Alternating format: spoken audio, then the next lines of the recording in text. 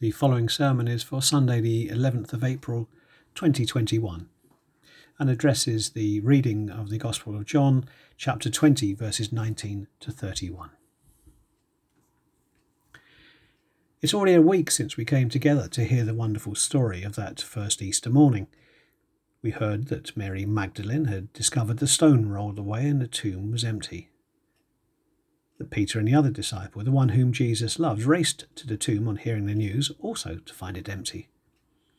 And we rejoiced with Mary when Jesus called her name, turning her mourning into laughter and excitement, so much in fact that Jesus had to tell her to let go of him. We also heard that she once again went off to find the disciples, to tell them, "I have seen the Lord."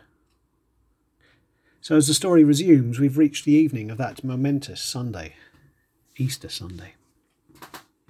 Now the four Gospels all have different versions about what happened next, and only Luke and John relate of the story of Jesus appearing to the disciples in a locked room. The reading says that the doors were locked for fear of the Jews. But that hadn't stopped Mary from going to the tomb, and it certainly didn't stop Peter and the other disciple rushing to the tomb when they heard the news. Surely if they were out to catch the disciples, this would have been the first place the Jews would have looked. And in fact, according to Matthew, the authorities had already put a guard on the tomb specifically to prevent the disciples from taking the body and claiming that Jesus had been resurrected. However, it's now later in the day, and despite Mary having come back to tell them that she's seen and talked to Jesus, the disciples still remain locked in the room. Now, one might be tempted to ask why. Why didn't they all go out looking for Jesus? Well, I suppose one could be charitable and suggest that most of them would still have been in shock. And after all, only a few had actually been out to see the empty tomb. So there must have been a great deal of confusion and disbelief about the stories they were hearing from the inner circle of Jesus' disciples. In fact, Luke later suggests that even when Jesus had appeared to them, in their joy they were disbelieving and still wondering, which we'd probably accept as a reasonable reaction to something of this magnitude. But perhaps there is another reason for being afraid, for not going out. Maybe they were simply afraid of seeing Jesus, or worse still, that Jesus may see them. If we cast our minds back to the events of Thursday, Mark tells us that all of them deserted him and fled. And only a few days earlier, when Jesus, despite being reminded about the threat of stoning, declared that he was going back to Judea. The disciples all sided with Thomas when he said, "Let us also go, that we may die with him." And of course, it was only 3 days earlier that Peter, during the Last Supper, had declared, "Lord, I'll lay down my life for you," and then scoffed disbelievingly when Jesus told him that he'd actually denied Jesus 3 times before the cock crowed. And what happened? Matthew and Mark basically describe the disciples as running away in fear when Jesus is taken. They all abandoned him and deserted him, leaving him to die alone. And maybe that's why they were so frightened, despite all the brave talk. When push came to shove, they'd run away, let him down, and pretended they didn't know him. Is this the real reason they didn't rush out to find Jesus when Mary told them he was alive? Were they frightened at what Jesus would say or do to them for deserting him? And were they actually hiding from him? And of course, in their despair, there would also be shame. Shame at deserting him, shame at denying they knew him, and shame that despite all of his teaching, they still did not know what to do. And then Jesus appeared to them in the room, and his first words were, "Peace be with you." Words of forgiveness and reconciliation. Jesus doesn't berate his disciples for their action, for their fear, for their disbelief. He tells them, well, no, he gives them the experience of forgiveness. Genuine forgiveness comes from the heart, not the mouth. and is as important to the injured party as the offender. And in fact, accepting that one is truly forgiven is almost as difficult as forgiving someone. There will be few defining moments in our lives when we will genuinely understand and appreciate the power and the impact of heartfelt forgiveness. And that is normally when we are on the receiving end of forgiveness. And so the disciples rejoiced, not just at Jesus' return, although this was miracle enough in itself, but at their forgiveness, their acceptance back into the fold, the knowledge that despite everything, Jesus still loved them.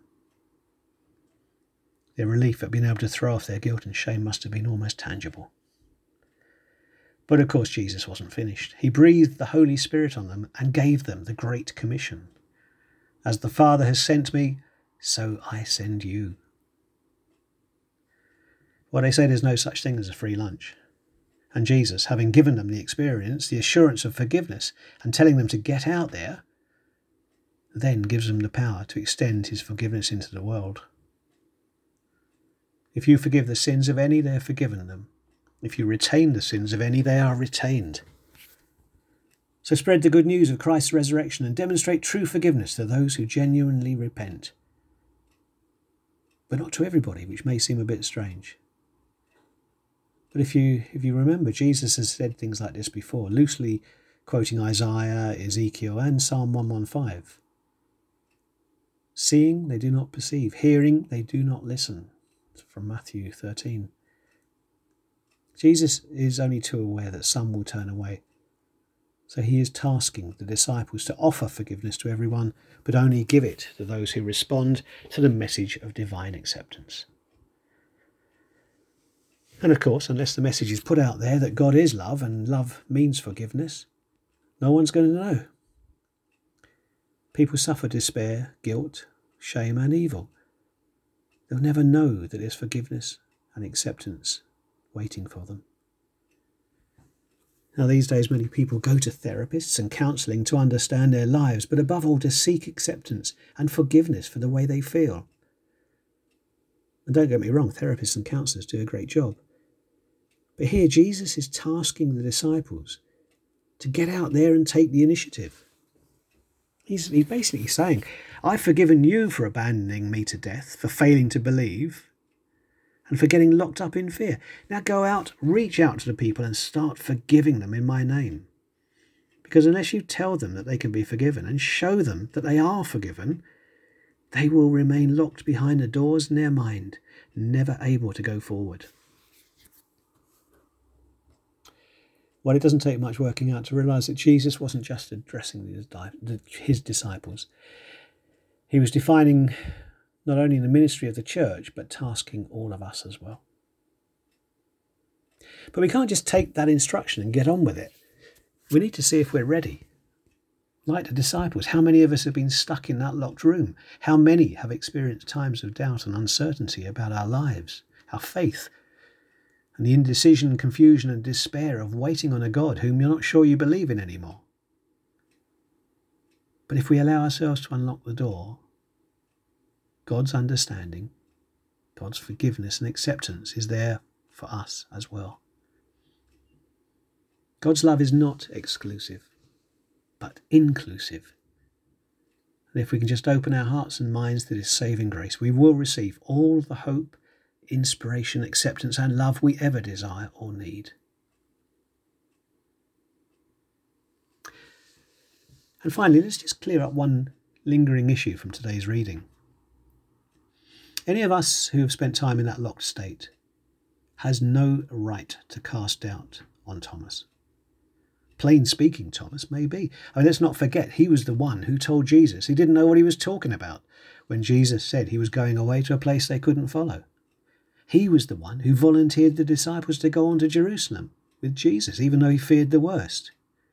Thomas was the loyal one, and he still retained enough faith, or maybe just hope, not to walk away, not to give up, but to simply ask for some clarity of what the others claimed to have witnessed. So why, might you ask, were they all still there a week later? Or because Thomas was the lost sheep that they were trying to recover and was worth the effort. The disciples were living the instruction that Jesus had given them to give acceptance and forgiveness. And in this case, it was helping Thomas believe in the resurrection and that he was forgiven for deserting Christ. And it worked. Thomas went on to found the church in India, where he was eventually martyred for his faith. Doubting Thomas?